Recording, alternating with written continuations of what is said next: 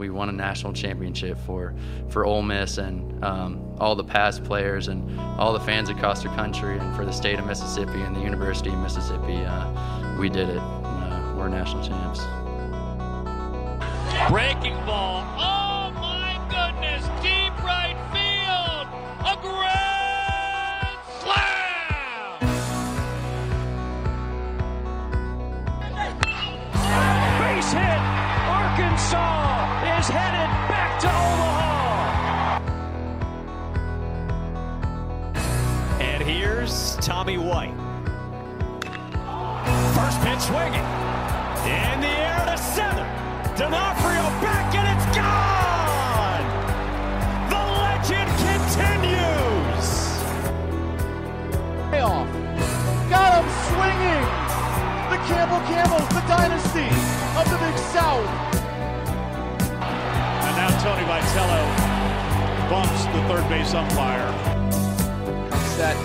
He'll throw. That is a line drive in the gap. Did he do it again? It is another ball in the gap for Morrell. Another extra. Oh, that is gone. A home run for Brian Morrell. Swinging a ball driven way back and foul. No, gone. He did it. Ortiz kept it just fair and walks it off with a grand slam.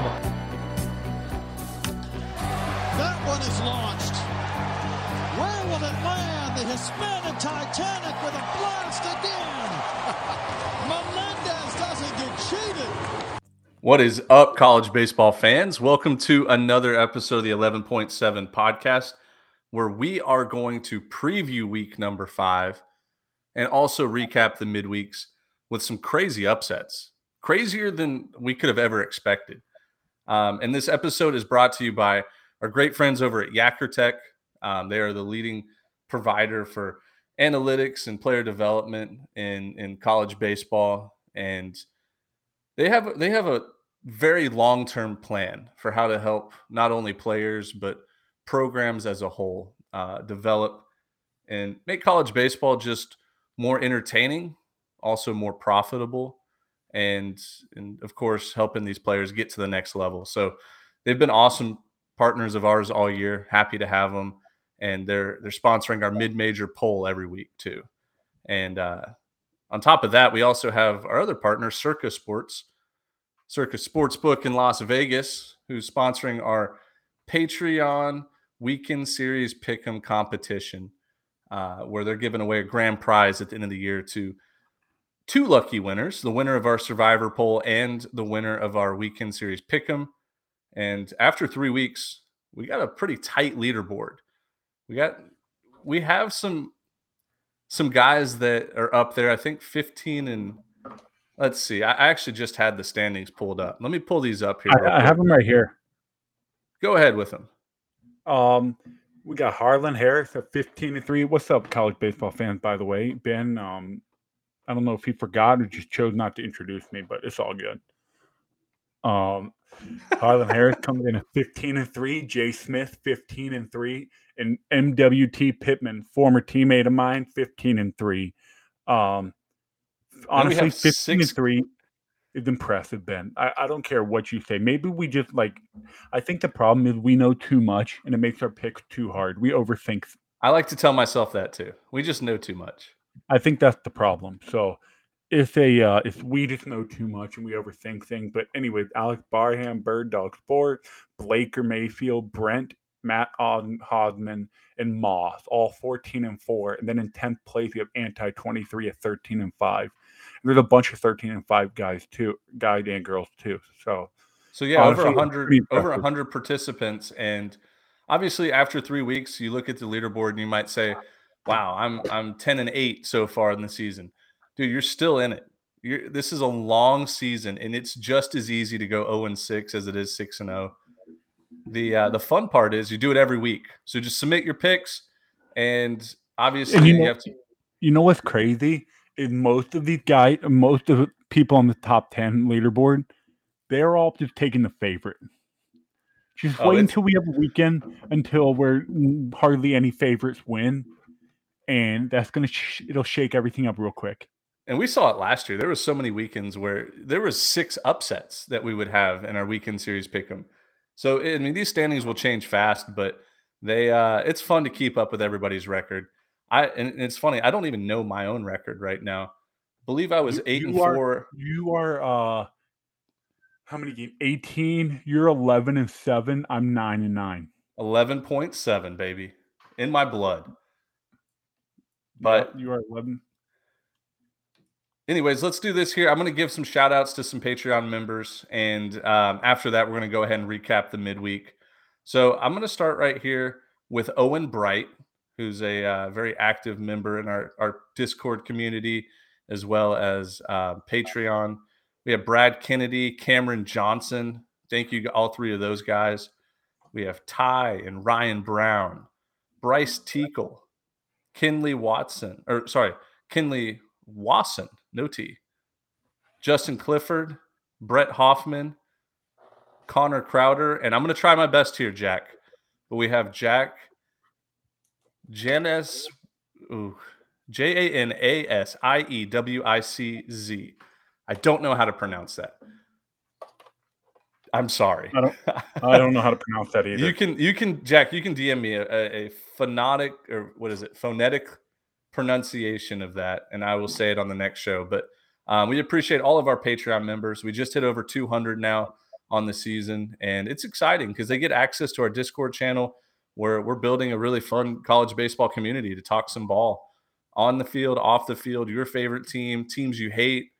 It's a good time. And I want to address one more thing here before we get to the midweek. I have been absolutely the worst gambler of all time. Like, giving out gambling picks the last week was tough. I've been just spitting out so many losers, Dimitri. And I made a call to the bullpen for our World Baseball Classic picks, and you stepped in for me. And as we're recording the show right now, it looks like they're going to start 2-0. So maybe that'll be my little slump buster, is I got to just make a call to the bullpen, let Dimitri make some picks here. But no excuses for me. It's a tough thing to consistently pick winners. Don't let this bad streak shoot your ego and your confidence, because, hey, a 300 hitter fails 7 out of 10 times. Yeah, but you don't want to be a 300 gambler. No, you don't want to be a 300 hitter in gambling, but that's not the point. The point is, clear eyes, full heart, can't lose. That's right. Well, my eyes are clear. You know what that's from? Kind of. Bonus points if you know what that's from. Dude, I've seen the show and the movie 100 times. Okay. Friday Night Lights. It's in my blood. And but one thing I do want to say here, the expansion of college baseball gambling, it might not be for everybody, but the more prevalent that it is, the more the sport is growing. You're getting a lot more people interested in the game itself and studying players and looking at box scores and figuring out teams' tendencies with pitching. It's bringing a lot of new members to the college baseball community, a bigger audience, and that's one of the easiest ways to grow the sport. So that's been exciting, and shout out to Circa Sports for providing futures lines and Friday night lines all year long. We can talk about some of our favorite matchups and favorite games and which underdogs we like later in the show too. But we're gonna breeze past the gambling right now, and I want to. Oh, go ahead. I'll let you go ahead. No. I just wanted to add something about you mentioned college baseball and gambling and stuff. We don't want to turn people off like that. Oh, we're gambling on the sport. We don't truly love the sport or whatever. But like, some people have mentioned their thoughts, concerns, which is all welcome, by the way. It's all welcome. I like to hear, Ben as well likes to hear thoughts, opinions, criticism, all that stuff. But some people have mentioned, oh, you guys are talking about gambling. It's not out of pure love of the sport, yada, yada. If you look at the majority of sports and what's popular, it comes down to betting a lot of the time. People love hammering bet. Degenerates love betting on March Madness. They love playing fantasy football during NFL season. They always want to feel the energy and I don't want to say passion, but the energy and that drug of competition. if you can't play in the game, you want to feel like you're competing in some way. In gambling and fantasy sports gives you that feeling of you're competing again. Like you are staring at your TV and you are almost like you're playing. So that's where like betting comes from. So if you're watching a But Tuesday always, night game, I need to add this. Always gamble responsibly. Don't bet more than what you can. And if you've I'm never not been even a big gambler, so yeah, yeah. and if you've never gambled before, don't start just because of what we're saying here. It's just something that you're right. People like to have some kind of interest in the game other than just watching it. Now, if anybody questions our dedication, like our love for the game of college baseball, it just means they haven't been following us for too long. I mean, we've done this week in and week out, twice a week, 3 times a week, every single For day on 5 years. Twitter. I mean, for the last 5 years. So we obviously love the sport, but we want the sport to grow. And to summarize everything, it has made the sport grow in popularity because of this. So, yeah, we'll leave it at that. Yeah, But I mean, I'm not even I don't even gamble that much, hardly at all. So, but I will say, it helps the casual fan. Just for example, SEC fans love watching the SEC, the highest level of the sport. In reality, it's the highest level. If you just watch SEC baseball, you're watching good baseball every weekend. It is what it is. But if you want to like dabble in some, some Sun Belt, some WAC, some Big West, some Atlantic 10, and they're the gambling line for it, and you're a degenerate, and I'm not saying do it. I'm just saying there are people out there that do it, and they sit there and watch the game at 7 o'clock on a Wednesday night between Troy and whoever. It helps grow the popularity, grow interest in games that otherwise wouldn't have much interest or much give many people reasons to watch. So that's where gambling comes in. If people try to find an edge somewhere that they think they know better than the bookie, they take the bet and they sit their ass down and watch that game when otherwise they wouldn't be watching it. So I think there are two sides to that story. If you bring in more fans with gambling, I can't say no to that. right. So here, I'm going to give you an option, Dimitri. We'll hit our first segment. Would you rather me dive into the midweek or tell you a really funny story that happened about an hour ago? Funny story and then midweek. Okay, cool. And I know our listeners are going to love this story. So I'm staying at my in-laws' house tonight, and obviously I brought my professional mic, and I hope to God I have it turned on right now. Let me just double check here. I do. Perfect. Last episode, I recorded the whole thing without, this nice microphone that I have. But anyway, so I left it in the back of my car. Forgot to bring it in, and it was 11 p.m. when I got off work, and I texted Dimitri, let's hop on and start planning the show. I go in the back of my car. The trunk opens, and I pull out my mic and my mic extender or stand, I guess you could call it. Basically, it's a device that's flexible. You can move it forward, backwards, up and down. And you screw it into like the side of your table kind of thing. You screw it into the side of your table, and I'm going to try to paint the picture here because it's going to make the story so much funnier. It's a long, like metal device, like an arm swing. Yeah, it's like an arm almost, and it's black, and it has some hinges in it, and it's about 4 feet long, maybe 3.5 to 4 feet long. Well, I pulled it out of my trunk, and I didn't realize this, but the neighbor next door to my in-laws has never seen me before. She's looking at a car she's never seen before, and seeing a man in a like I had a hoodie on at the time because it was raining. Pull out like a giant black gun-shaped object, like. In the dark, it probably looks like a shotgun or some sort of rifle out of the back of my trunk. And she just like gave me the most panicked look and was like, went back inside. And I just was like, oh my God, it's not going to surprise me. She thinks she's going to call the police or something. She might very well. I mean, it's been an hour and a half since then and no police have arrived. But how funny is that? I saw the panic in her eyes. She was outside. Like a dog was, going to the bathroom or whatever. That's funny because I know you were sitting there like, I swear to God, it's just a podcast, Mike. Dude, Like you wanted to say it. I was ready to walk up to her and like toss the podcast mic onto the wet grass and be like, "Look, I promise it's not a gun. You can inspect it." That's hilarious. But, yeah, I don't know, man. I just thought that was hilarious, and it looks just like a gun in the dark coming out of the trunk of a car that she's never seen before. So funny. And you know what's crazier is like you just bring it, even if you told her it was a podcast mic, be like, what the hell are you doing with the podcast mic at this hour? That would be that would be even scarier. But like, hey, I got to bring in the heavy weapons, man. We've got a big show today. Weekend number 4 of the college baseball season. Yep. All right. Well, that's funny. That's funny. All right. So speaking of weapons, what a freaking weapon this midweek was, especially to some top tier teams. So I sent out my gambling picks to our college baseball community on our Patreon that pay for the college baseball picks, and had a great February.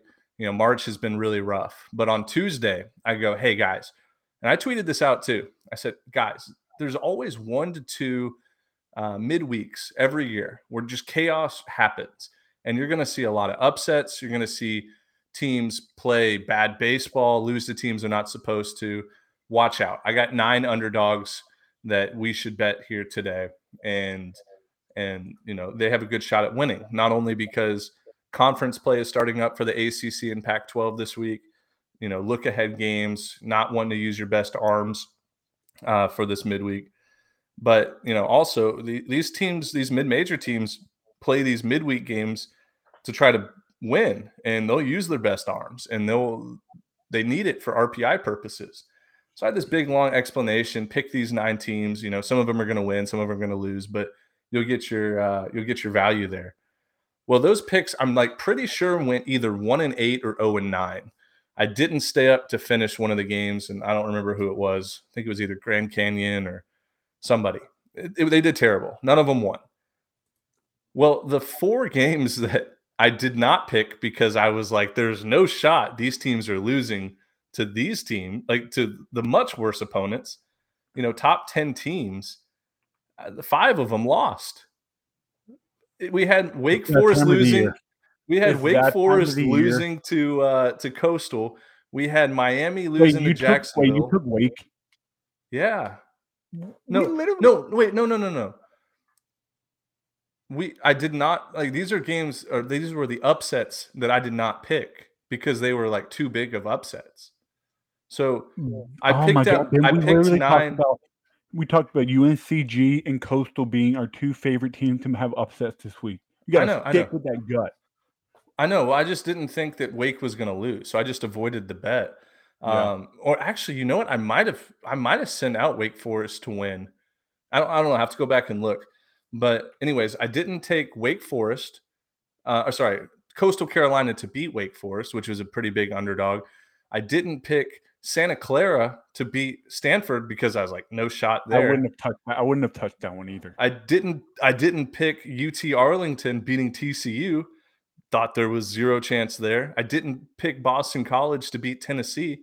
No chance that was going to happen. Another one. So remember on Sunday, at the very end of the show, we kind of went through the midweeks real quick. I was going through them, and I mentioned Boston College, Tennessee. I was like, oh, that's a good matchup. Hey, it's still an ACC-SEC matchup. As much as Boston College kind of been sucky over the past 10 years as a whole, they've had good players and good teams. Like, they've had some really good players. They had a first-rounder last year. Yep, Sal Frelick. Mm-hmm. Is it Frelick or Frelick? I always say Frelick. Anyways, he's with Team Italy. He led off for Italia last night. So that's another player, former D1 player. But yeah, anyway, I was like, hey, that's a game that, you know, Boston College can play that game. They can play and have a chance to win. And they did. They were plus like 490 or 500 to win that game. And then I also didn't take Jacksonville. Yeah, I also didn't take Jacksonville to beat Miami, even though Jacksonville just is murderer's row on midweek games for the last 5 years. They just beat whoever it is, Florida State, Miami, Florida. They've done it all. Should have saw that one coming. But yeah, it was crazy to me that I picked 9 underdogs that were much closer. They should have been much closer games than these, huge underdogs. And the big ones won and the tight ones lost. I mean, that put me in a pretzel I'd for be so almost pissed. 48 hours. So basically, let's just say there was 13 big favorite dog game that you like. You took the 9 that lost, and you didn't pick the 4 that won. Yeah. Out of 13. Oh, that's brutal. And the 4 that won were against top 10 teams. Crazy. No, that's brutal. But I wanted to say something about, you mentioned Jacksonville and ASUN. A few people have been commenting and are tweeting in the comments, whatever, saying, don't sleep on the ASUN, don't sleep on the ASUN. I'm like, buddy, I played 3 years in the ASUN. I know the ASUN. Like, nobody's sleeping on them. It's just the ASUN with a way better team back in the day. I mean, Jacksonville used to have a bunch of dudes. Just Adam Brett, for the people that know what I'm talking about. Adam Brett Walker, Dan Goldbranson. They had a first round pitcher. Oh my God, what's his name? First round pitcher from Jacksonville, Anderson or something. He threw fuzz. He threw Chet. He was, I think, with the Twins or something. But yeah, Jacksonville was loaded. Stetson had a bunch of guys. Florida Gulf Coast. So yeah, I know what the ASUN ball is like. It's a lot different. Got better too. Nobody's sleeping on it. The ASUN brought in more teams. They have Liberty now. Or I guess Liberty has probably been in there for a while, but maybe 5 years since they left the Big South. But what the ASUN did is they spread their foothold to more geographical area covering of the conference, but it's not as quality anymore. Yeah. Well, they still have Jacksonville State, and I know they have Northern. Jacksonville State wasn't in it. I'm talking about teams that have been added here recently. And then who's the team in Eastern Kentucky? I think I know Bellarmine or somebody like that. I don't remember all the teams, but yeah, the ASUN's, it's a very big conference. There's 14 teams or 12 teams now, 2 divisions. They have Eastern Kentucky, Bellarmine, Jacksonville State. They took some of the Ohio Valley Conference teams. NJIT was in there in the beginning when they first moved up to D1. I think they joined the ASUN, and I was like, "What the F?" Hey, by the way, I'm trying to be a little more aware of my language on the podcast. There's just no reason for it. Sometimes it's just whatever. Listen, but anyway, when you get fired up, just let it rip. Let it rip. Yeah, I was like, what the hell is this team doing in this conference? Sure enough, they've improved that program immensely. So shout out to the Highlanders. Austin Peay and Central Arkansas both were added. Queens College, the Royals, almost pull off a huge upset. Queen.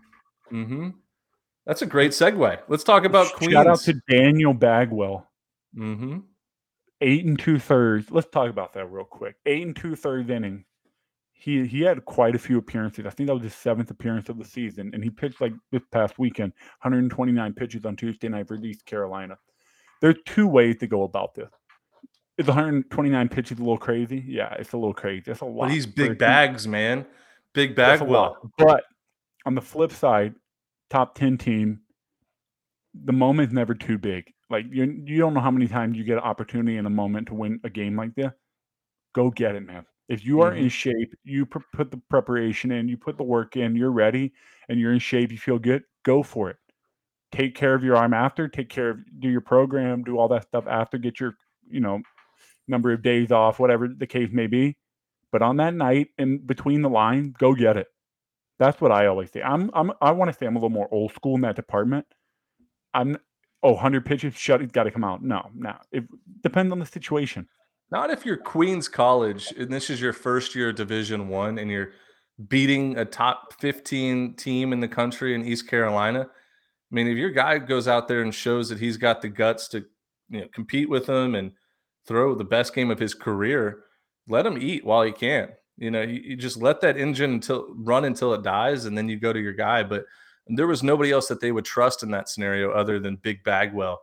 And I mean, I was happy to see it. I mean, they ended up losing the game in extra innings. So what? They were supposed to lose the game anyways.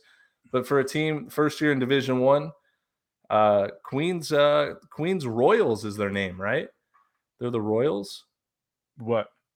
Their mascot, Queens Royal. Yep, the Royals. Yeah. So I actually DM'd Bagwell, and I said, "You're now the king of Queens," like the show with what's the guy's name? Did he say anything back to you? Yeah, I mean, we talked more about that, but I said I deemed the nickname the King of Queens. You could just tell he's a big locker room guy. His teammates were rooting for him. Everybody jumped off the bench when he got pulled. Those are the type of guys that they build a lot of friendships in the program. But yeah, what's that show? Kevin James, King of Queens. I don't know why I blanked on that. Good show back in the early 2000s. Hey, talk about Wake Coastal game. Yeah, I mean, we said it on Sunday's podcast. I said I would take the over even if it was 21.5, and I still think that hit. I mean, the ball was flying. Coastal final score 11-8, 11-9. I thought it was more than that. I don't know why we keep guessing. We have technology. We can look up the scores, or at least I will. Oh, 13-11. That's right. Yeah, it's 13-11. 13-11. And obviously, Coastal. That was the worst baseball they've played all year by far. They just didn't look sharp. Coastal? No, I'm so sorry. Wake Forest. I think that's the worst game they played defensively. I'm just spitting out something random. That's the worst defensive game they played in the last 10 years, statistically speaking. Dude, statistically, it has to be, right? They had errors. 7 errors. Hey, they might be Wake Forest for a reason. They just care about offense and pitching. They don't play defense. I'm just kidding. They can play defense. Coastal Carolina had 13 runs on 7 hits because Wake Forest made 7 errors. Let me ask you this. Does this say more about how good Wake Forest did or how good Coastal played? Because to be basically down to your final swing and you're still in the game after 7 errors, I think that just goes to show how good Wake Forest did at their best. Right. Well, we knew going in that neither team had any kind of pitching depth for the midweek. Coastal Carolina, their weekend bullpen is trash. They've been giving up 10-plus runs like it's their job. And we knew they could swing it a little bit. You know, it's a very hitter-friendly ballpark. Wind is always gusting out. But we knew one thing. I mean, it was going to be an offensive battle, and who's going to score, who's going to take advantage of miscues or walks, errors, whatever it may be. And Coastal had a 6-run inning in the second to make it 8-3, and then scored 3 in the bottom of the 7th after Wake took the lead, and ultimately closed the door from there. But listen, like Wake Forest, if that was a Friday night, Saturday night, or Sunday game, they'd probably win that game. You know, better arms on the mound. They're not going to play that bad defensively. But somebody brought up a good point to me. That was Wake Forest's first time playing on a non-turf field. And I didn't fact check that or anything. No, I guess they played at UNC Greensboro. But so the second time they've played on a non-turf field, that's an excuse for them. At least they can say, hey, turf can create bad habits in terms of the way infielders jump on the second and third hop of a ball, because sometimes you can sit back on the ball because it'll get there fast enough for you to still get the out at first. Sometimes guys get lazy and they sit back on ball playing on turf so much. You get on that grass field, that ball dies a lot quicker. So you have to jump on it, you have to move up on it, stuff like that. Obviously, we love to overreact on this 11.7 podcast. I love overreacting. It makes things more fun. I think Wake will be fine, but I'm still standing by what I said. They're going to cool off and they're going to face some adversity once the ACC play hit. Yeah, it starts today for them. They play at Duke, which is the Durham Bulls Stadium, and Duke's scrappy. They're 9-4 this year. They score runs. Decent pitching staff. Probably going to finish in the bottom part of the conference, but easily, I can see Duke winning that series 2 out of 3. Easily. No way. I'm not kidding. It wasn't. I think Wake takes care of business, win 2 out of 3, but I could easily see. I wouldn't be surprised if Duke won. Oh, that's such a cop out, though, dude. You gotta make your take and stick with it. You can't do this. No, I can't. I'm not making a pick. I'm just saying. I wouldn't be surprised. Like I could say a series. Wow, I'd be really surprised they won. I could this series. I wouldn't be surprised. Okay, That I'll doesn't. I let don't. you say that, but you cannot on Sunday's show. You cannot say, "See, I told you, because Fair. I will not claim that I called it, but I'll just say I expect Wake to win. But I will not be like, "Holy shit, Duke won." It'll be more of like, "Wow, I could have seen that coming." yeah. I mean, listen, Fair. I I won't don't claim it. think I would be very surprised if Duke won this series. Sure, they might win a game, but it's not the end of the world. Everything just But you just ev- know how it goes. You just know how this shit goes. ACC play is full like Boston College can roll down to Coral Gables or whoever can roll into any park and win it 2 out of 3. It just happens all the time. yeah, it Pittsburgh can does. roll into Chapel Hill and take 2 out of 3 one weekend, then Chapel Hill sweep Florida State and Tallahassee the next weekend. That's Well, baseball wasn't it 2021 when Pitt was in first place in the ACC after like for a 8 long weeks? time, and they couldn't finish because it's so hard to get through May Mhm. in first place in any of these Power 5 conferences. It's hard. So that's why I don't think Wake is ready for that step. Maybe they are, and I'm wrong. But anyways, I don't want to keep talking about it. I talk about it every episode. I talk about it every freaking episode. So a couple other things. I mean, we're gonna hit on some more games, but just quickly on the midweeks, the Gulf Coast. well, no, what I was gonna say, sticking in the ACC, NC State was also undefeated going into midweek play, and they almost blew a 10-2 lead against UNC Greensboro. They ended up scoring 2 in the top of the ninth, but the game was 10-2 NC State, and then it was 11-11 until the 8th, and then it was 13-11, then 13-13, and then 15-13. They ended up winning. But NC State's another team that's undefeated, similar to what Wake was on Tuesday. I'm not 100% sold on them yet. Obviously, I think it's going to be a tough. It's going to they've played such a weak non-conference that of course they're undefeated.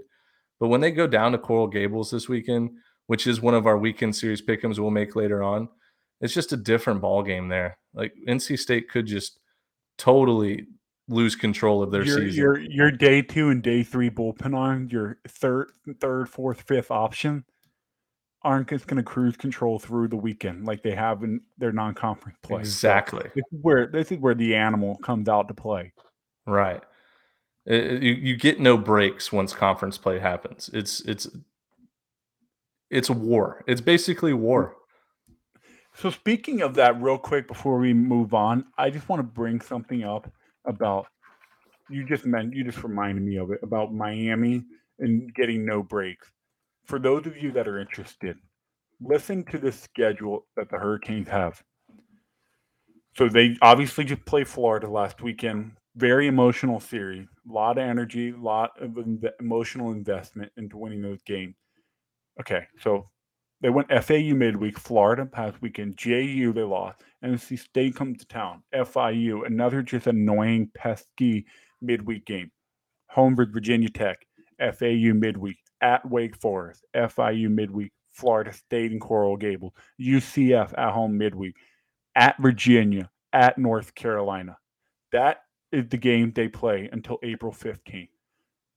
NC State, Virginia, Florida, NC State, Virginia Tech, Wake, Florida State, Virginia, North Carolina. Like that is insane.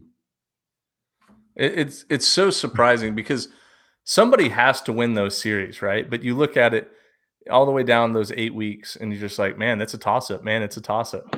It's really just who's playing baseball at that time better that are going to win it. But I expect the ACC, similar to the SEC, you can't call them upsets really because every team is pretty evenly balanced for the most part. But it's going to be such a back and forth. We're gonna look at the standings from March 10th and then fast forward to May 10th and be like, oh my God, this changed so much. There won't be. I don't think there'll be a team that runs away with it. It's just which is hard. why it's so fun to make hot takes and then be right. If you're right on 2 out of 10 hot takes, you feel like a king because it's so hard to predict a college baseball season. Yeah, and it's not fun to predict the LSU or the Tennessee. I mean, Tennessee was a fun one because everybody was on LSU. Same thing with other conferences. Just taking the favorite, the top dog every year is not fun. So when you make a hot take on a team and you hit it, you're like, holy shit, that's amazing. It's a good feeling. Yeah, no doubt. Hey, let's talk about this Boston College Tennessee game from the midweek, because there was a few different points that were exciting television, not just for college baseball fans, but I think for anybody. And we can fast forward to the last play of the game, and then we'll kind of work back. But runner on third, 1 out for Tennessee at the plate. They're down by a run. Runner on third, nobody out. Oh, was it nobody out? Nobody out. So here's how it started. Okay. Boston College took the lead in the top of the ninth. Bottom of the ninth, first guy, Christian Moore, hit a home run, 4-4. Next guy, ground ball down the first base line. First baseman tried to throw his body in front of it, bounces off his shoulder. Blake Burke, by the way. He hustles his way to third. After review, rules safe at third base. Next guy, so that's a man on third, nobody out. Winning run on third. Ground ball to first, get the out at first. Burke stays at home. It was a play. You can't go home on that. It was just infield in, whatever. So you can't do that. Now, continue. Yeah, and then so runner on third, 1 out. And they pinch ran for Burke, didn't they? They brought in... Yep, they brought in a runner for Burke. Mm-hmm. And that was a smart move. And so Boston College puts this defense out there that we see happen a lot. They bring in a fifth infielder to cover the middle in case there's a ball up the middle. And they play with 2 outfielders, left center and right center. And I've never seen this work in my history of baseball.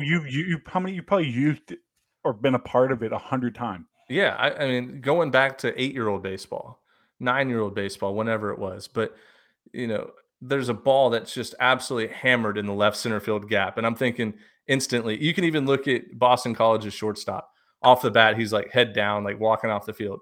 Happens to go right to the center fielder and could not have played. If it was the center fielder or the left fielder, whoever was playing that left center gap, it went right to his chest.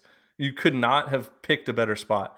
Well, Tennessee was runner on third. I don't remember who it was, but basically did a secondary hop off the bag, thought it was going to land, but then he had to put the brakes on and go back and tag.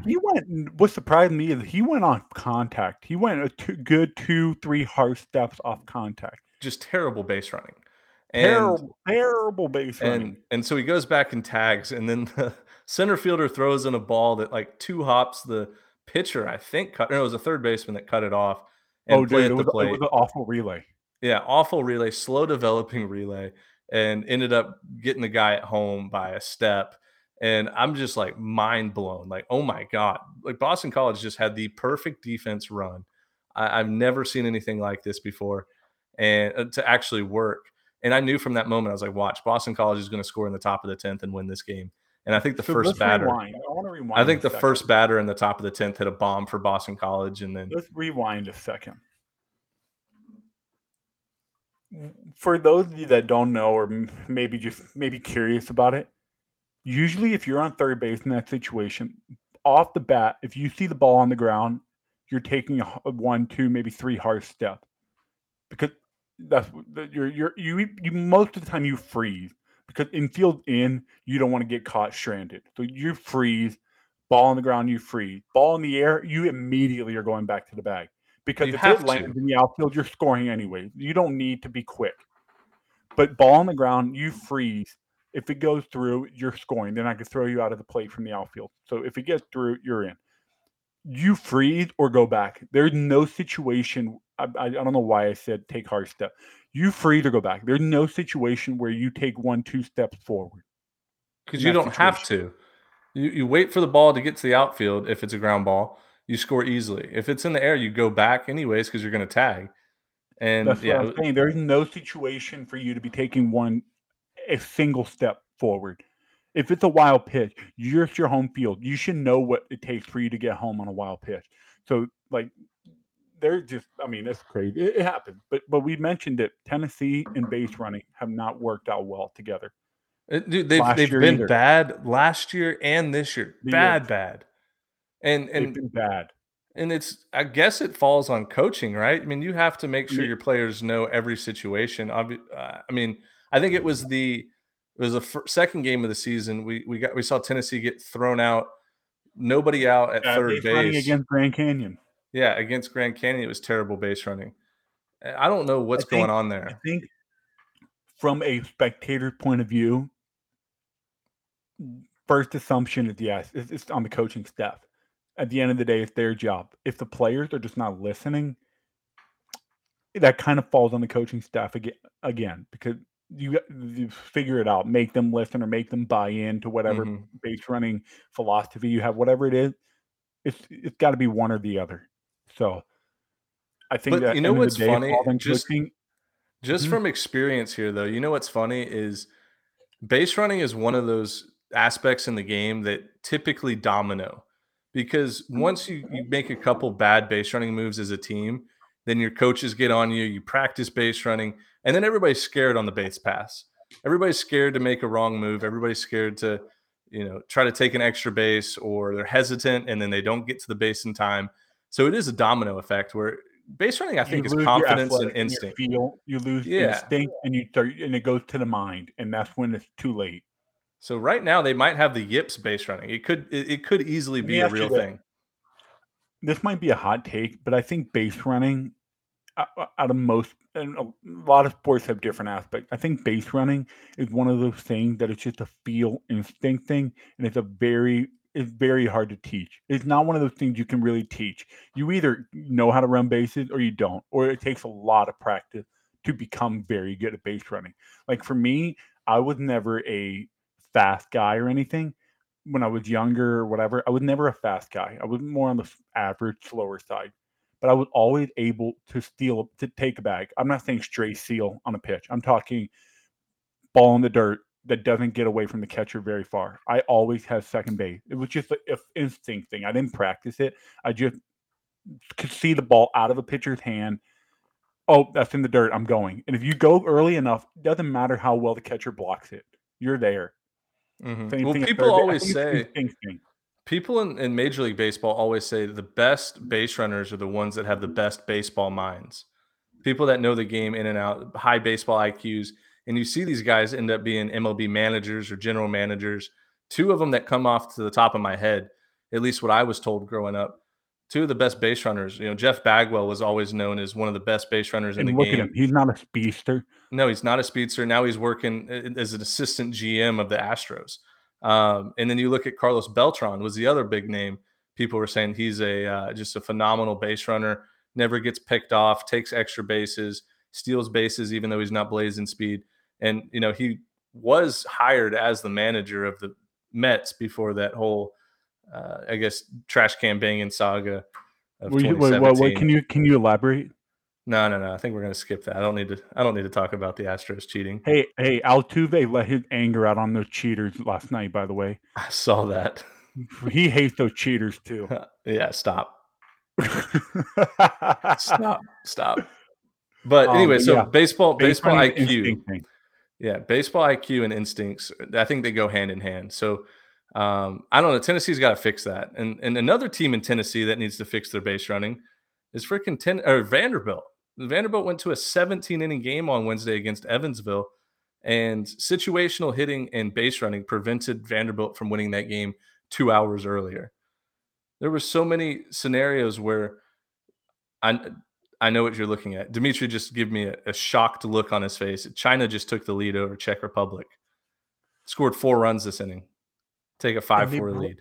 Dude, they brought in Cavallo, who's he's a top 5 prospect in Europe. And for young guys, he's pretty good. What? Let me see what. The World Baseball Classic's getting pretty wacky 3 right hit, now. 2 walks. That's not going to play. That in 2/3 of an inning, that will not play. Oh man. Yeah, I have the game on in the background right now. Yeah, I just have the box score game cast or whatever you call it. Wow, China, good for those boys. Those guys. Oh man, I could talk about WBC stuff so much. We'll get to that at the end of this episode. For those of you that are interested, we will have some WBC talk and stuff like that. So stay tuned.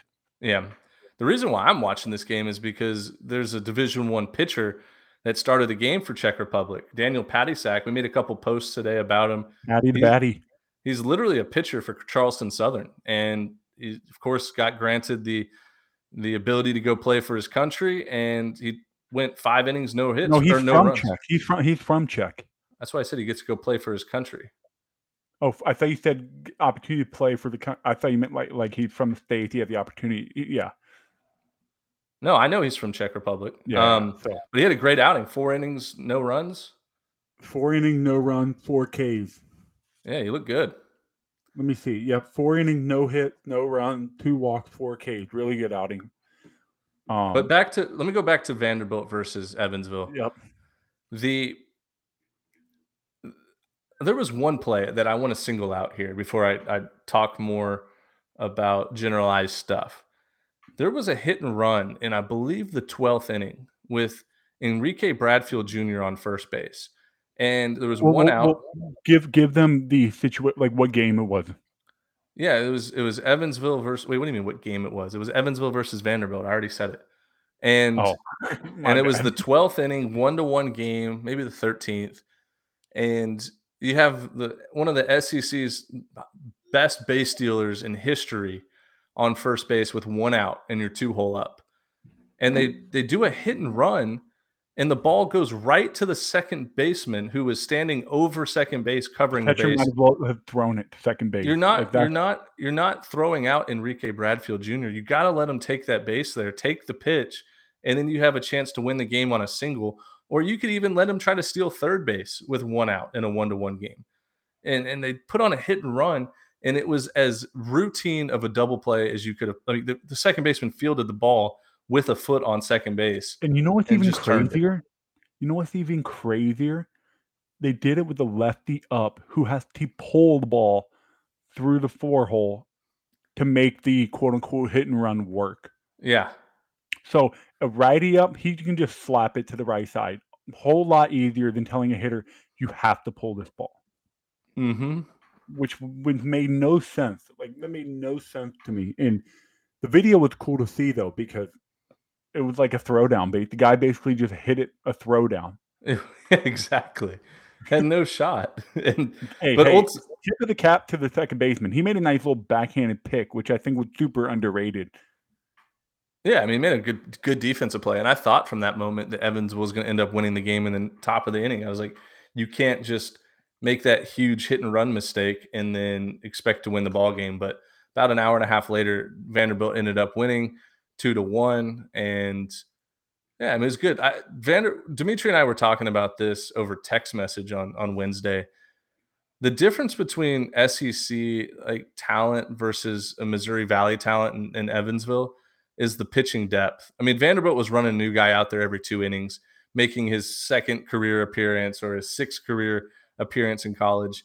And he's 94 from the left side with a sharp breaking ball. I mean, that's a back of the bullpen midweek guy that's just going out there dicing up hitters. And meanwhile, Evansville had a good guy on the mound who threw 4 or 5 innings and was just basically hammering a 12-6 curveball. 12-6 curveball that Vanderbilt couldn't hit. And he had a good outing, but that was it for them. That was their dude. They were going to let him fall on his sword or defend his shield, whatever the saying is. But yeah, Vanderbilt was not worried about it. They just said, "Oh, here's our 12th best pitcher. He'll throw the 17th inning, 94 from the left side with sharp break." It's like he would be a Friday night guy at Evansville or at a UNC Asheville or a Samford, Mercer, wherever it is. I mean, that guy was nasty stuff. So the depth is just totally different in college baseball. Anyways, was there anything else from the midweek that really stood out? I mean, obviously, here's one more thing. Ole Miss's lineup is crazy good. I think they scored every single inning against Southern Miss. That Ole Miss team could potentially do some damage in the SEC. There's one more thing I want to talk about. The Florida Gulf Coast Eagles are dangerous. I'm putting them in the category.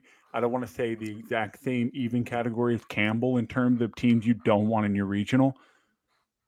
Campbell pitching is better, but I think Gulf Coast pitching is a little weaker. It's definitely weaker, but their lineup is probably with UC Irvine, 2 of the scariest quote-unquote mid-major lineup I've seen so far this season. Florida Gulf Coast, and UC Irvine are teams you do not want anywhere near your regional. Gulf Coast absolutely pummeled and abused Troy pitching staff Tuesday and Wednesday, swept the midweek series. Troy was previously undefeated. I think that is a loud statement from Florida Gulf Coast to take 2 out of 3, almost sweep Florida State, go on the road to a strong, undefeated team, and still be that focused and that discipline shows a lot about that team.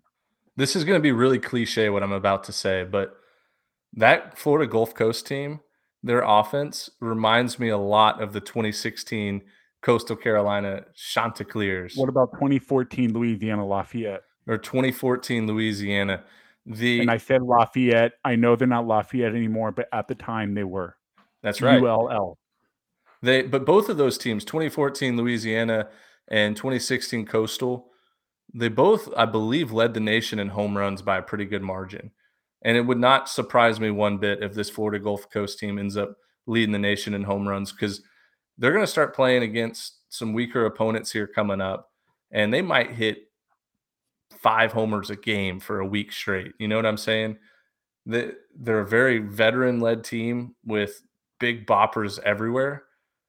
You're right. That's a team that you don't want to see show up as a 3 seed in the Gainesville Regional or a 2 seed in the.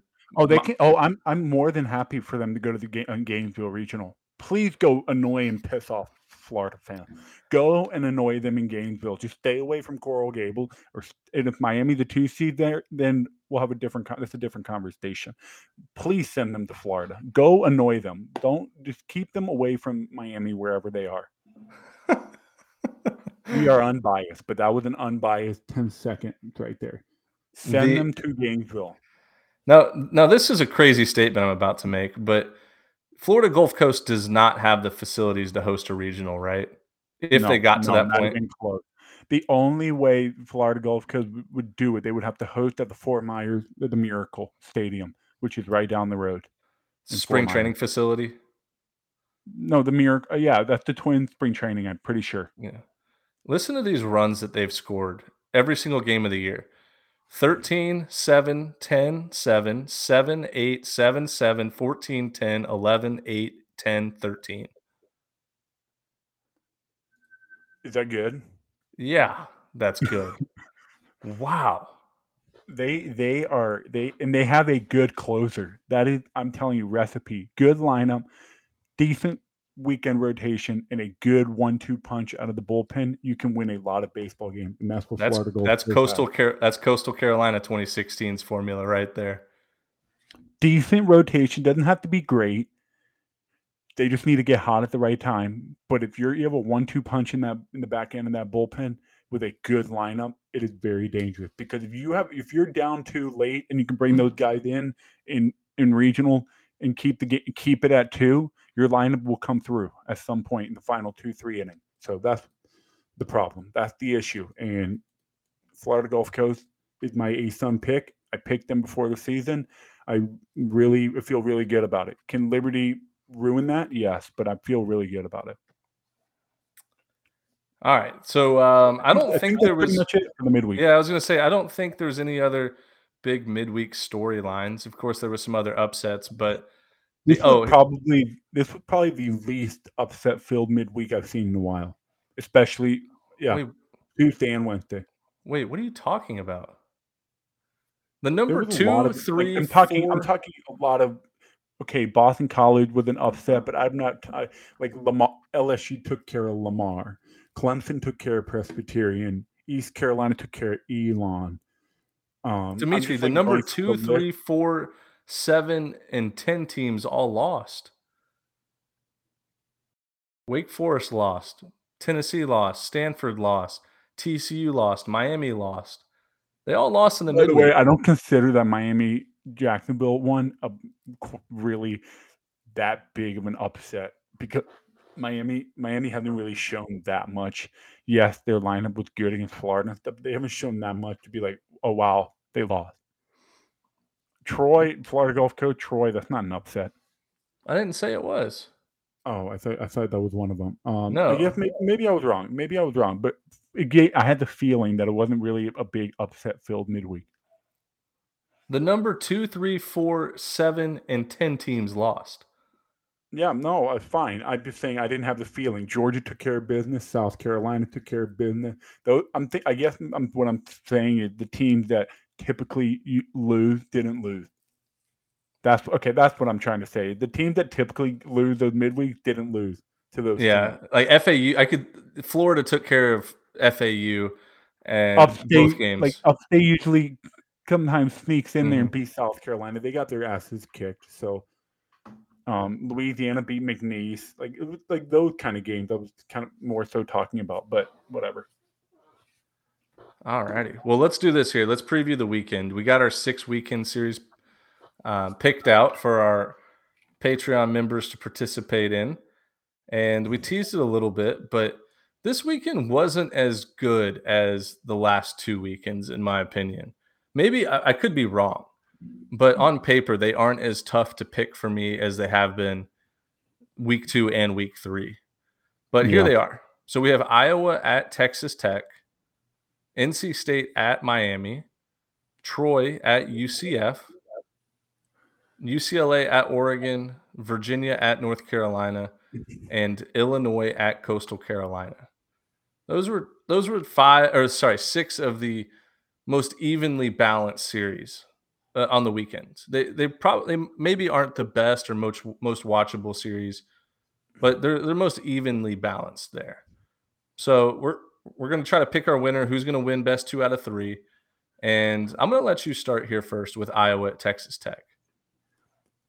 You know where I'm thinking about. You know exactly where my head is at with this series. Can Iowa continue the good baseball they've been playing? Basically, here's my thought process. Let's just pencil in the Brody Brecht start of the win. Can Iowa win 2 other games? And I just think Texas Tech is playing so well right now. Can Iowa win 2 other games, you're asking? Can Iowa win one of the other 2 games? Oh, okay. Okay. That makes sense. Can Iowa get one of the other 2 games? And they also have another good pitching prospect. And what's his name? Oh, my God. Taylor something? You know who I'm talking about. I do, yeah. I don't know his full name. But Iowa's got a good rotation. Texas Tech has been playing really well, and I feel like this is where Texas Tech, what they always do. They lead you to believe they're really good again. Because in the beginning of the season, we weren't so high on Texas Tech. We were like, they have a whole offense to replace, basically. And now they're playing good again. You're like, wait a minute, is Texas Tech good again? So I'm like, damn it, dude. I don't know who to pick here. Like, it should be easy, but I just want to. I'm going to go with Texas Tech at home. Dang it, dude! You teased me there. Okay, I also like Texas Tech, and it goes back to the roots of the show. Really, if you go back to 2019 when James and I were doing this, it's like, don't bet against the Red Raiders at home. You can't. Those guys know how to win there. The weird environments. Like, you might have a game in March, 32 degrees, and then the next day it's 98. You might have the wind blowing in 30 miles an hour one game and blowing out 30 miles an hour the next game. But there's just something about Lubbock, especially in March, April, and May, and really these 3 months, that it's tough to win there. Iowa, great story so far. They have the big win against LSU, but there's a difference between playing LSU in Round Rock and then playing Texas Tech in Lubbock. Agreed. I think Texas Tech at home takes care of it, wins 2 out of 3. But now that I'm looking at it a little bit more, you can see Iowa winning this. You see what I mean? Like, I'm just worried. I'm really surprised at how good Iowa's offense is. It's good. Mm-hmm. It's good. I mean, it is a good offense. But I just think. And Texas Tech played bad in that Shriners Classic. They went 1-2. They lost to Rice. But they've also shown. I mean, let's see, Texas Tech. I mean, all right, here we go. 12-2. They smoked Gonzaga, which we're starting to realize they're hurting without that rotation they had last year. They're really hurting. 1-10 for Gonzaga, but Gonzaga has also played 4 at Texas Tech, Grand Canyon, Ohio State, and Tennessee. That's arguably one of the hardest schedules to start the year in the country. I mean, that is a hard schedule, so you can take that with a grain of salt.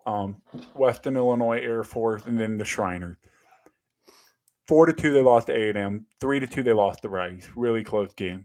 And then they beat Michigan. So, man, don't do this to me. I'm starting to think about switching my pick. Nope, I'm sticking with it. I'm sticking with Texas Tech at home. I hate that the only reason why I like Texas Tech is because they're at home. Iowa's not afraid to go on the road. They've been on the road pretty much all year. They've had some big wins. They've beaten a good South Alabama team, good Pepperdine team, of course LSU. I'm going to stick with Texas Tech because I know I would hate myself if Texas Tech won the series and I picked against them at home. It's just in my roots. But there's a lot to like about this Iowa team. What are you doing? Are you taking Texas Tech? Yeah, I'm taking Texas Tech. Same. The next series here, I'll go ahead and start it off because I owe you an apology about Miami. I talked you into taking Miami against Florida last weekend, even though you were going to pick let them know about this. Remind them that I wanted to take Florida. Well, it was like a double reversal psych out that you did. I was planning on taking Florida, and then you said you were taking Florida, and you said you were 100% sure Florida was going to win the series. And I said, wait, say that again? And you said, yeah, Florida's going to win the series. And then I was like, well, you're usually wrong picking these Miami series, so I'm going to take Miami. And then I talked you into taking Miami. You didn't talk me into it. You coerced me and forced me into it. I basically threatened you to take him. Basically. But hey, here we go. So NC State travels down to Miami. I gifted you a win with UCF at Clemson. So this is not a fair trade-off that we've got going on. Well, so NC State plays at Miami, and God, man, I don't know. Like Miami, they're not playing good baseball. They don't have good pitching. They have 2 guys right now that they can rely upon to get outs. The rest, the rest are just throwing meatballs up there. I'm not saying a word. I'm not saying a word I know. about this series because I'm not doing this again. And NC State, although they've played a pretty weak non-conference schedule, have shown that they can hit the ball. They can play good defense. They can beat you in many different ways. I'm going to take NC State here. I'm going to take the Pack. And I know this is a prime opportunity for Miami to bounce back after a tough week against one of the best teams in the nation, if not the best team in the nation. I know I'm setting myself up for failure here, but I just can't trust this Miami pitching staff. Great pick. I'm rolling with the Hurricane. Next series. All right, next series is Troy at UCF. And I think this is where my survivor pick's going to come into play. Maybe not. I could talk myself out of it. But for the 3rd straight week, we have the UCF Knights in the weekend series pick 'em. Now, they're playing previously undefeated Troy, who has put together a pretty good team. Pretty good resume. This series lost a little bit of that luster and that shine after Troy's showing against Florida Gulf Coast. Yeah, but here's this though. You can't penalize a team for playing back-to-back midweek games because you're still not going to see the weekend rotation. And Troy was undefeated previously going into this. They still have not lost a weekend game. Swept USC Upstate. They're pretty solid mid-major club, USC Upstate. But this is a prime time bounce back from an absolute dud of a showing for UCF. They had the big win against Clemson, and then they had the dud showing against Georgia Southern the last 2 days, and really even Friday as well. I've been around the sport for too long. I've watched and kept up with teams for too long to not know that this is just a good bounce back spot. Last week was a dud. the UCF Golden Knights, they're the better team, I think, on paper and on the field. They're not going to play 2 bad weekends in a row. They're not going to lose back-to-back series at home. I like UCF a lot here. It's kill season return to prominence this weekend. UCF would have taken that Georgia Southern series if it wasn't for 2 absolutely historically horrendous innings. 11 runs in the first, hard to win, and then 6 rounds in the second on Sunday. Like, if we did that series again, UCF wins that series. I'm very confident in saying that. Ooh, I disagree. I thought Georgia Southern was the better team all weekend. I think that's fine, but I think if you run that series back, I think UCF wins the series this time. Dimitri, I think Georgia Southern was 3 outs away from sweeping that series. I mean, depends. I mean, sure, if you want to put it that way, sure. But at the end of the day, UCF won that game Friday night.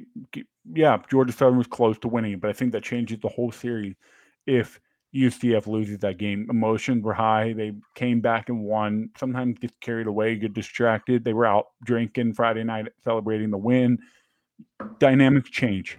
They were probably at the bars till 3 a.m. in Orlando since that Friday night after that win, thinking let's win one of the next 2 and we win the series. So dynamics change. You know that. But I think kill season is back. I think UCF is a much better team than Troy. I think this is honestly the easiest pick of the weekend. That's why I said this might be where my survivor comes in. I'm curious UCF, to see. I picked UCF on the wrong weekend because I'm out of the survivor. Oh, that's right. You are out. Sorry. Wow. Sucks, man. Shut up. Do you want my entry? Do you want it?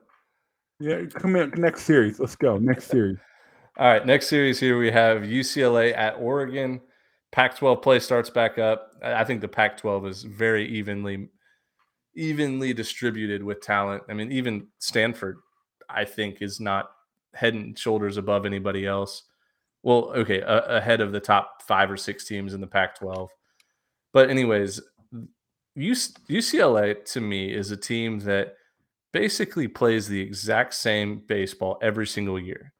They always play one really tough pre-conference play opponent for 3-game series. They always play in the either the LA Classic or the MLB Classic in Arizona. Or Vanderbilt this year. Well, yeah, that's what I'm saying. Like Vanderbilt this year, but they've played Vanderbilt last year too. They always schedule like one non-conference series that's really good. And they pretty much do the same formula every year. And they always start out conference play good, and then they go through a very cold streak where they'll lose, midweek games and they'll lose weekend series to bad teams. But consistently they start out really well in conference play just because they play a tough non-conference schedule. Now, Oregon, they do kind of fit under the hot, like when they're hot, cold, they're cold. And they got swept by UC Santa Barbara, I believe 2 weeks ago, and then come out and sweep somebody good last week. Who was it? San Diego. They swept San Diego last week. They smoked San Diego last weekend. So that does scare me because when the Ducks are hot, like they can beat up on you. I'm making my pick here just because of what history says, and I think UCLA wins this series 2 out of 3. They just seem to always start hot in conference play, and first weekend. So let's see what they're made of. So you're rolling with UCLA? Yeah.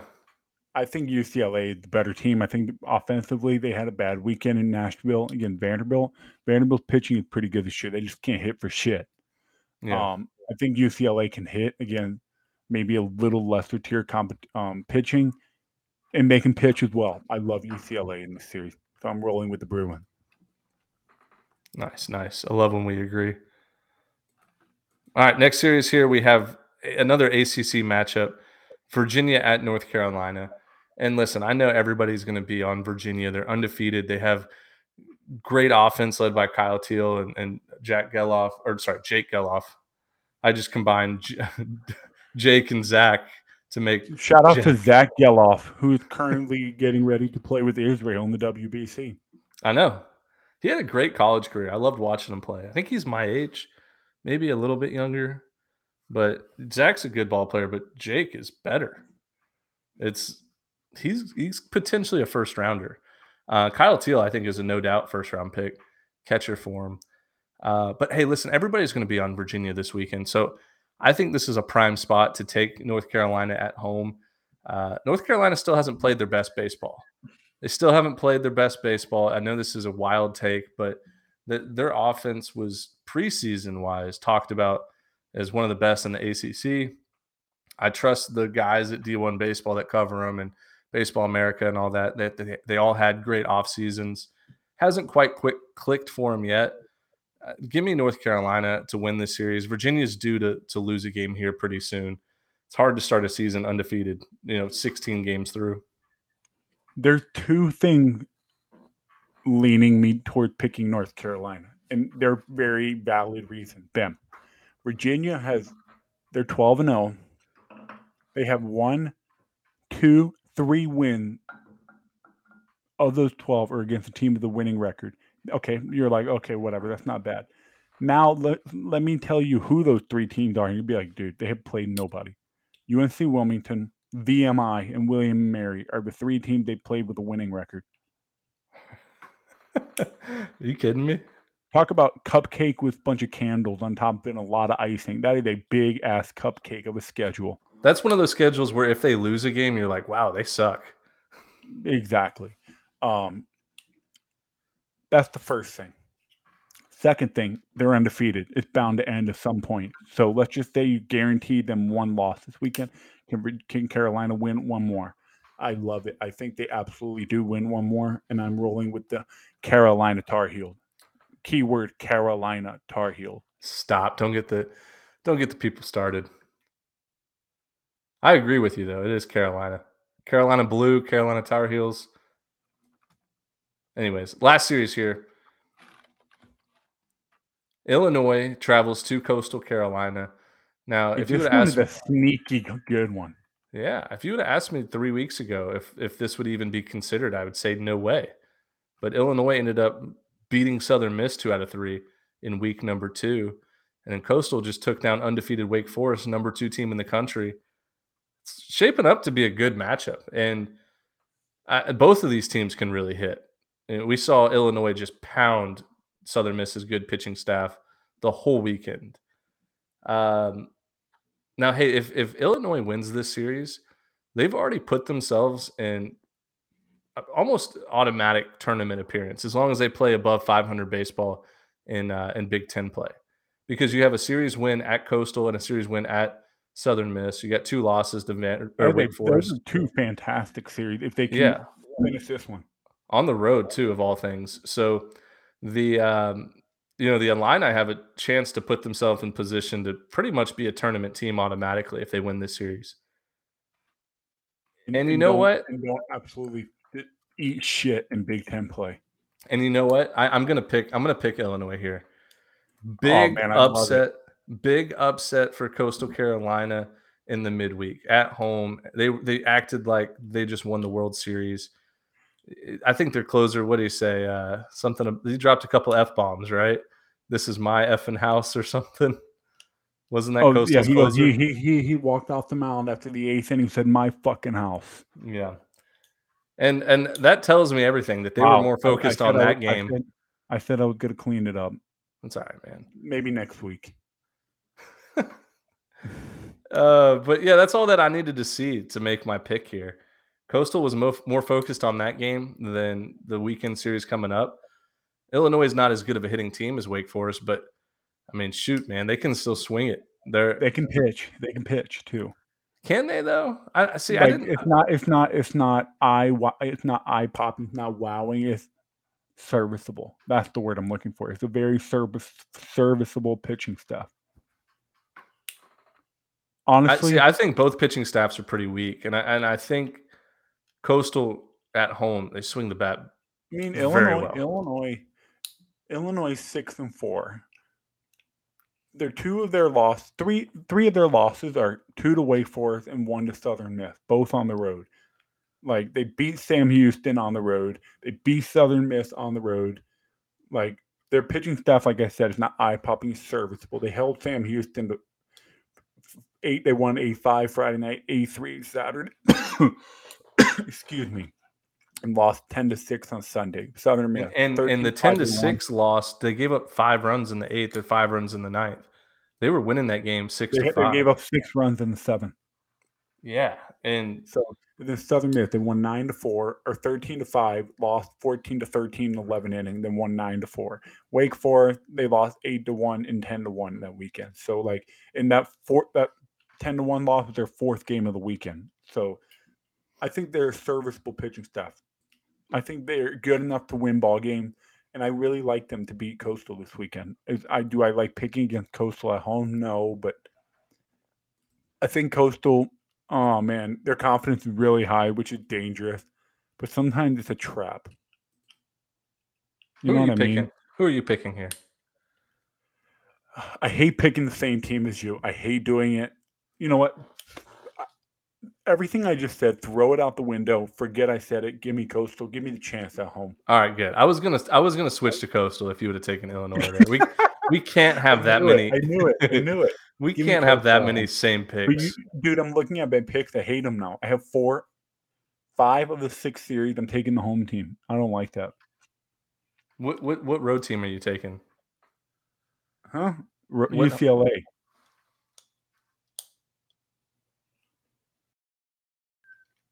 I'm starting to think Oregon might win that series now. We waited too long. I'm getting regrets now. I'm getting some serious regrets. If there's one series I want to switch, because we can switch one before we make it official. I want to switch to NC State beating Miami. That's the one I would switch. I want to switch to Oregon officially. You're switching to Oregon officially? Yeah, give me the Ducks. Wow. All right. Oregon is locked in as your pick.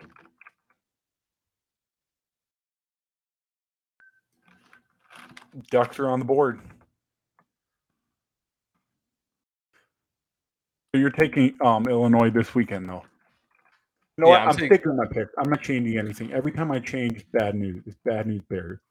So yeah, give me the chance at home. I'm not making any changes. I love my pick. 5 out of 6 home teams are winning their series. That's a recipe for success. So now it's time for me to make my survivor pick, right? Make your survivor pick and make it quick because I don't want to listen to it. How many? Oh, my God. Hold on. Wait, was that fair? Oh, my God. Czech Republic just hit a go-ahead 3-run homer in the top of the 9th. They're going crazy. Czech Republic. How are you so far ahead of me? I got that good Wi-Fi today, baby. No, I'm not on bad or good Wi-Fi. Hold on. Let me close this shit and restart it. No way. Absolute no bomb. way. They're making a – oh, there it is. Go-ahead 3-run bomb, top of the 9th against China. Wow. Take that, China. Wow. Oh, there's people crying in the stands. Wow. Yeah. Good for them, man. That's definitely mama's boy. Yeah. Good for them. Wow. Good for the Czech Republic qualifying out of Europe. Wow. Well, hey, fun fact for the listeners, I'll probably be facing Czech in September in the European Championship, this team right here. So, yeah, it'll be fun. European Championship is in Czech Republic this year in September. So, and they're in our group. You said go ahead 3-run bomb with 1 out in the 9th to take a 7-5 lead over China. Okay, anyway, survivor pick. Make it. Oh my God, I just completely forgot about that. Wow, so my survivor pick. It comes down to 2 teams here. It comes down between UCF and Texas Tech. I think UCF is the safer pick.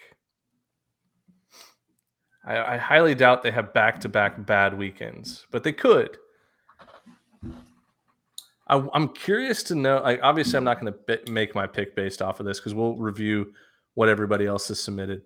I think a lot of people are going to end up taking UCLA and Texas Tech as their 2 survivors. I'm going to go here. I'm going to go and say Texas Tech is my survivor pick. Texas Tech at home against Iowa. I understand Brody Brecht is having an incredible season so far. He just doesn't have the command to consistently do it week in and week out. And I think if Texas Tech can get to the bullpen early on Friday in Iowa or against Iowa, then I think that sets up their whole weekend for success. Give me the Red Raiders at home, sticking to my roots here. I think a lot of other people are going to have that pick, but I trust Texas Tech against a Big Ten team. If Texas Tech can't win a series this weekend, then they should not host. They should not host a regional. I cannot believe you're taking Texas Tech over UCF. Impressive. Okay. Both strategies. I hope it pays off. I'm worried about Troy, though. Like, Troy could be a really good weekend team. I'm so distracted right now in my headspace right now with Czech. What an unbelievable moment. Yeah, that was crazy. I was watching it live. I just peeked over, saw an absolute moonshot. Anyway, I think we're done with the pick'ems and the survivors. You're locking in Texas Tech as your survivor pick. Red Raiders, baby. So anyway, let's talk a little WBC before we wrap this thing up. What do you say? Yeah, man. Dude, we have so many games going on nonstop for the next 3 days. Team USA plays Saturday night at 9 p.m. against Great Britain. I think there's 8 games on Saturday and another 4 on Friday. Hey, if I'm not mistaken. Wainwright is starting for USA.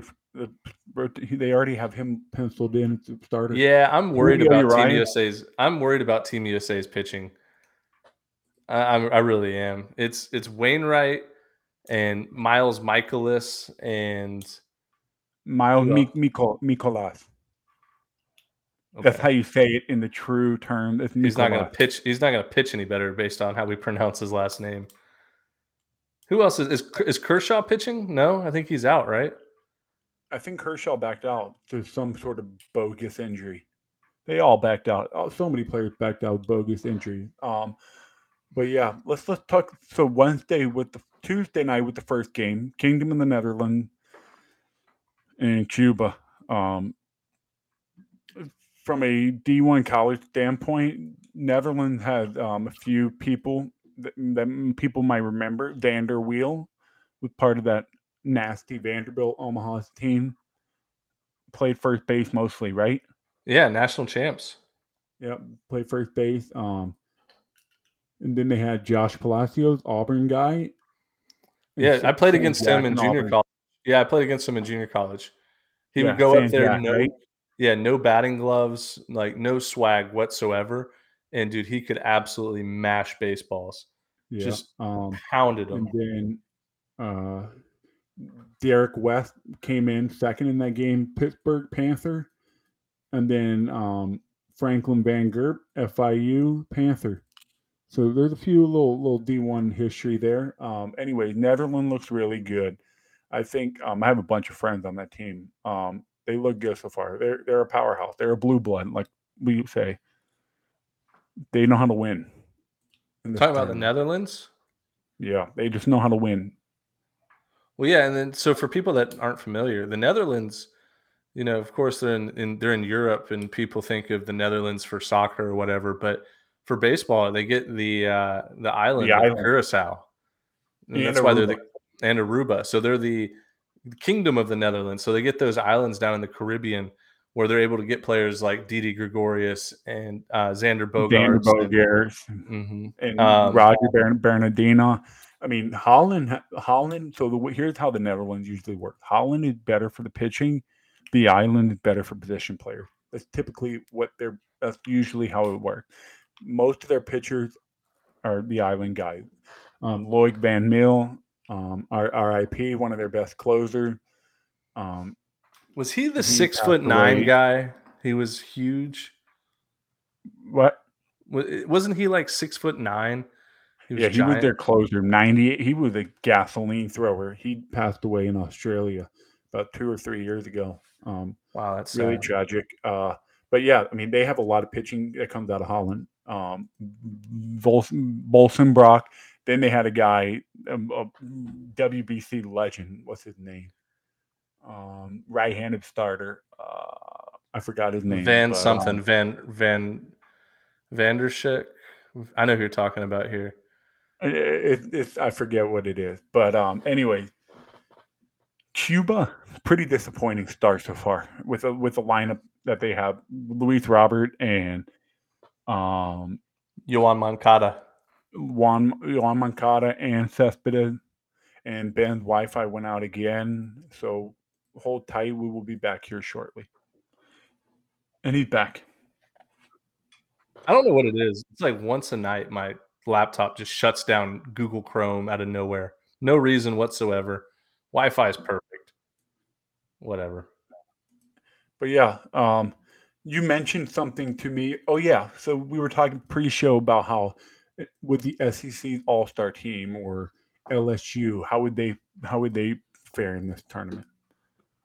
And my answer to you was, for example, you put a wood bat in some of these college teams. I mean, if you guys remember last year, Team USA struggled. That was supposed to be a super team. They struggled in the Honkball Classic, which Honkball is the Dutch word for baseball. It was a tournament in Amsterdam. Team USA, Team Italy, Japan, Curacao, couple teams. Team USA struggled. They finished third, I think. Yeah, they lost. They were bronze finalists. But yeah, when you put a wood bat in those hands with mature pitchers in front of them, it's a whole different ballgame. You throw a college all-star team or LSU, whoever you want, throw them in Venezuela in the Winter League with wood bat, they don't finish 500. Put them in this WBC, chances are they probably don't advance. They're just not mature enough players yet. They don't have the experience. They don't have experience with wood bats, which is not a knock against them. It's just simple fact. They're used to facing 21-year-olds who will hum a fastball right down the middle a lot of times. Face these pro arms that have experience. They might not throw 98, all of them anymore. They've thrown 89, 92, 93, and they will command the shit out of it with 3+ pitches. Slider, breaking ball, changeup, curveball, whatever you want. It's a different animal. So my answer, I said to you, they would struggle a lot. Yeah, the question was, what if we put together the best college players on the team, threw them in the World Baseball Classic? How would they do? And you surprised me with your answer. You're like, man, I don't think they would do very good.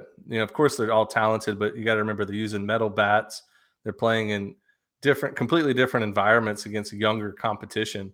And the older that you get playing baseball, just the more wise you know. I mean, you know how to attack hitters. You know what your best stuff is, what you don't need to throw versus what you do need to throw.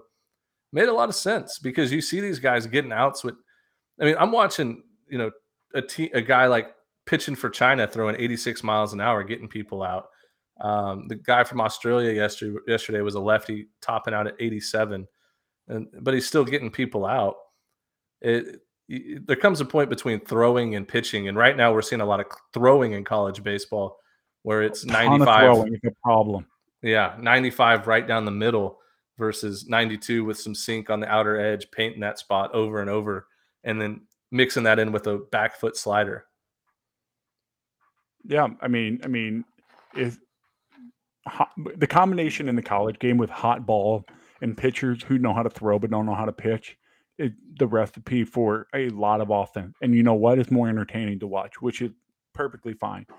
But if you want, like, for example, probably arguably the best player in college baseball right now, Jack Caglianone. I think we would both agree on that. Right now, he's the best player in college baseball. No doubt. Pitching and hitting.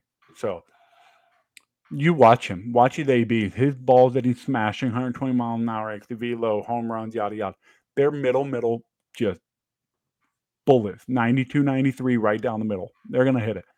But if you watch his AB that he struggled or he strikes out or whatever, it's changeup down and the way. It's fastball up and in. It's a commanded, well-sequenced at-bat. That's just what it is. He's a young hitter, very talented, just a young hitter that doesn't have the experience that he will have when he's 23, 24, 25 in AAA or in the big league. That's just how baseball works. Same thing in football. Super young, super talented, Kenny Pickett, or for lack of a better quarterback, Jalen Hurts, and then compare him to Aaron Rodgers. Aaron Rodgers had been doing it for 15 years. He knows what it takes. Yeah, Aaron Rodgers doesn't have the skills and everything. I mean, sorry, doesn't have the wowing ability that Jalen Hurts has. But when it's 3rd and 8, who would you rather have the ball in their hands? You're going to say Aaron Rodgers, because he's going to hit that slant over the middle, 9 times out of 10. Similar thing in baseball, pitching and defense and stuff like that. When it comes, it's just different. It's a different ball game. So, yeah, I think Look, I saw a hilarious tweet today, and I forget who did it. Maybe John Bowman or one of the college baseball gamblers that tweets it out.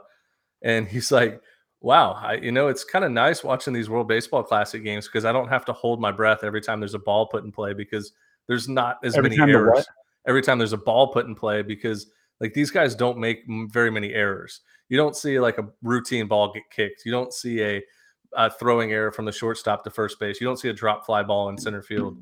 It's a very clean defensive game that these professionals play.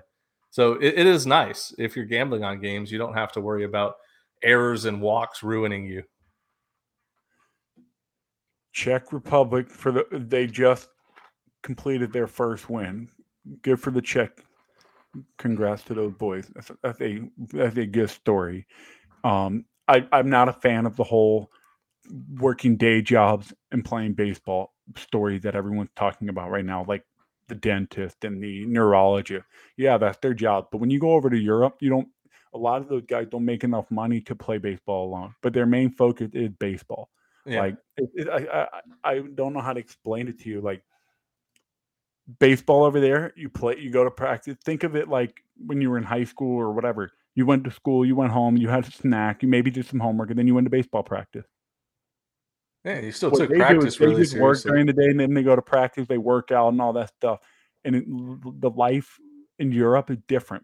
Going to work 5 days a week, but sometimes you can go in 4 days. Sometimes you can get off early. It's not the rigorous 9 to 5 that you see in the United States. A little more casual.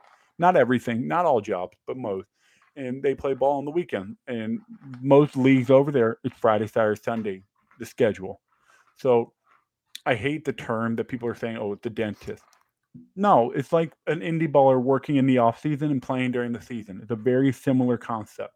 But you don't hear them saying, oh, this guy works, he's a financial advisor in the off season, and then he played indie ball the season, or whatever the case may be. You know what I mean? It's kind of disrespectful to the level of talent that they're talking about with these Czech guys. But it's all about clicks. It's all about storylines. I mean, that's what it is. That's what it is, and it's a good story. It's a good story to follow. Are they going to win the story? But it's a little exaggerated. Yeah, they're not going to win the World Baseball Classic. They're probably not even going to advance out of their pool. That's okay. I mean, it's growing the sport over there in Europe. Okay. And everybody knows soccer comes first over there. Even cricket comes before baseball in most of those countries. But it's good to see these guys compete at a national level where it excites the country. And you don't know which 8-year-old is watching the game going like, oh my God, this is a fun sport. I want to go play it. And then him and his buddies get together and, they end up playing for the next 10 years, and they're the next guys from Czech Republic or Spain or Germany or France that are bringing their country to a World Baseball Classic. It's really cool. I don't think a lot of the listeners know how much you actually follow and know about international baseball. I mean, you've played all over, played in Italy, played in Greece, you played in Nicaragua and Venezuela. So you get what these other countries are coming from. You get the culture, you get the background, you see guys from all over the world come and play for these teams, and you follow the international game more than I'm sure any other listener we have. We were talking about bets earlier, and you're already 2-0 in your bets. You picked the over in the Cuba-Panama game. You picked Czech Republic to beat China. You're 2-0 in your bets right now, and you have 2 more plays later today. And you said the over. No, Panama and Cuba is 4-2. No, it's not, dude. I'm watching it. It's 5-4 now. Cuba just scored 3. Oh, yep, there it is, 5-4. I had to refresh. Yeah, my bad. So, yep, bang. The over is cashed. In the 5th inning or 6th inning. It was early cash. Like we said, I'm not a gambler. I hate losing money. I hate losing money more than I like winning. That's a good way to put it. Which is why I don't do it. I hate losing it more than I like winning it. So, but yeah, no. I mean, when it comes to international baseball, the game is played differently. It's very similar to the Olympics in basketball, right? These countries that are good at basketball, the Argentinas and the who is it? Hey, don't sleep on the Balkan. Oh yeah, but what are the other countries that are good? I mean, in Croatia, Slovakia, all the Balkan countries. Spain is good. France is good. Brazil is good. Like these countries play a different style of basketball than the United States that we're used to, and they're able to be successful. Now they don't have the star power that USA has. But the thing is, with international baseball, you don't just set your rotation and roll with your best guy first, your second best guy second. Like, for example, I'll give you an example. Let's say China is facing, or Czech Republic, perfect example. They're going to face China, Japan, and Korea, and Australia. They're not going to throw their best pitcher against Japan because they probably have no chance to win the game. So they're going to throw their best pitcher against a team that they think they have the best chance of winning. So they're going to throw their best pitchers against China or Australia. Mm-hmm. Try to guarantee a win. Second best pitcher is going to go against the other team. Try to guarantee yourself 2 wins. That's how international baseball mindsets work. Like the European Championship. When we play, I won't pitch. Like 2 years ago, we played Italy, Belgium, and Austria. That was. Is it safe to say you're the ace of the Greece national team? I mean, yeah. I think the stats speak for themselves.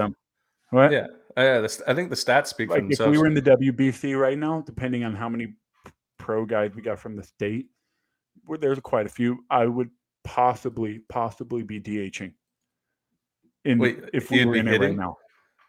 Oh yeah, I mean Greece is not a huge baseball country. Like you guys probably haven't. We have a very small league. We have a a little league, about 5 or 6 teams right now. Working on getting another few more, build the infrastructure back up again. For those that don't know, they hosted the Olympics in 2004. So the birth of the national team was 2022-ish. Peter Angelo, owner of the Baltimore Orioles, long story short, I can go on and on about it, but that's how baseball was born. The Olympics basically forced the country to introduce baseball. But anyway, for example, our pool would be Italy, Austria, and Belgium. That was our pool. I went against Belgium. We threw a young kid, Nick Pantos, who just graduated from Old Dominion. We threw him against Italy because that's how it works. You throw your best guy against the lesser team to try to guarantee yourself a win to advance, and then you throw your quote unquote your worst guy, your least talented guy, or your least experienced veteran, whatever, against the better team because you just try to guarantee yourself win. It's different. Yeah, but it's fun. It's super fun baseball. Different. I recommend you sitting down and watching a couple of these games. I know there's a lot of Americans playing for a lot of these teams, but there's plenty of teams that are playing with guys from their own country. So it's super fun to watch. This weekend will be a lot of fun with games going on nonstop. Honestly, starting tomorrow literally morning 24 hours. It's nonstop. So please watch. If you're a baseball fan, please watch. You will learn something. You will enjoy something. You will experience play, strategy, rituals, all that good stuff. Different way, different tradition. It's a lot of fun.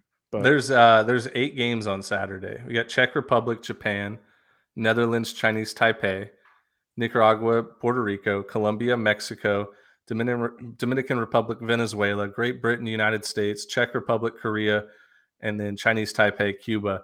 And then Sunday morning at 6 a.m., Japan, Australia, Netherlands, Italy, Nicaragua, Israel, Great Britain, Canada, Venezuela, Puerto Rico, Mexico, United States, Australia, Czech Republic.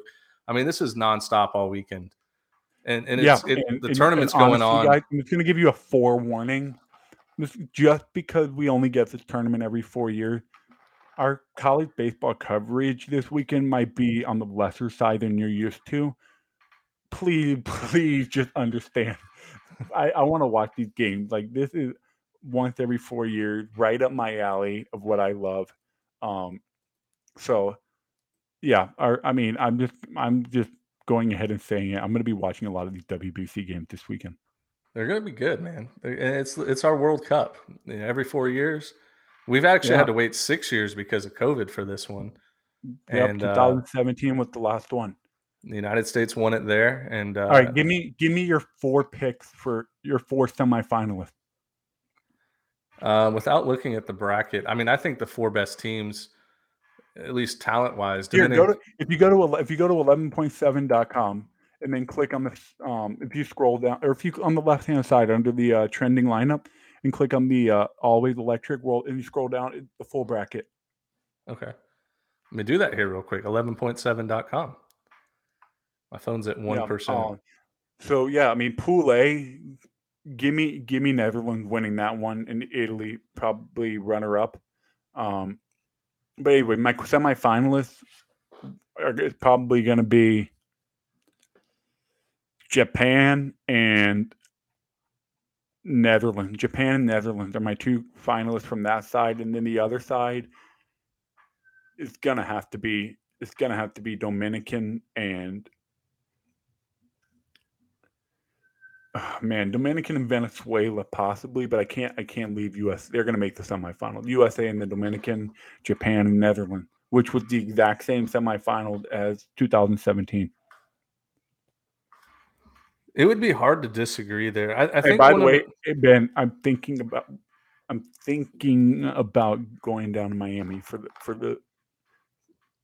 I thought about just. My little brother already has a hotel and tickets to the semifinals and the finals. So he's going down there. He's going to Miami. He already bought his plane ticket. Are you going? Man, I don't think I can. My son turns 1 year old next week. I'm having a big birthday party for him and everything. I don't know if I'll be able to have time to do it. I mean, I really want to. It's a once every 4 year thing. It would be fun, but I think I'm going to have to stick at home. Yeah. But who knows? I might make the trip. It's only a 7-hour drive from here. Yeah. I think a sleeper team that people aren't really talking about, Canada, I think has a good roster. Venezuela, really talented team. I think Venezuela can be really good. I think my 4 would be USA, Venezuela, and then Japan, and give me another team besides the Netherlands that you like. I don't think they're going to make it. Italy could be a sneaky play there. I think Italy, depending on how that Pool B shakes out with Japan for that second place with Korea and Australia. Australia might be a sneaky little sleeper Cinderella story. Italy or Australia would be 2 fun picks if you pick one of those. Italy has a lot of MLB guys, man. I think I'm gonna take Italy instead of the Netherlands. They looked good last night. Not a bad pick. Which, yeah, I mean, yeah, Italy is not the typical Italy team that you would see a couple years ago. They had a lot of homegrown players. Baseball's kind of in a rut right now. They don't have quite the ceiling of talent that they used to have, but that's why I think they went the super heavy Americans route, which is whatever. But yeah, that's all I've got. Yeah, that's all we got for the show here. We'll be back Sunday night, of course, recap the weekend series and all of that, all the weekend fun action, talk a little bit more about the World Baseball Classic and what we saw this upcoming weekend for there. But I appreciate everybody for listening, and yeah, we'll be back on Sunday.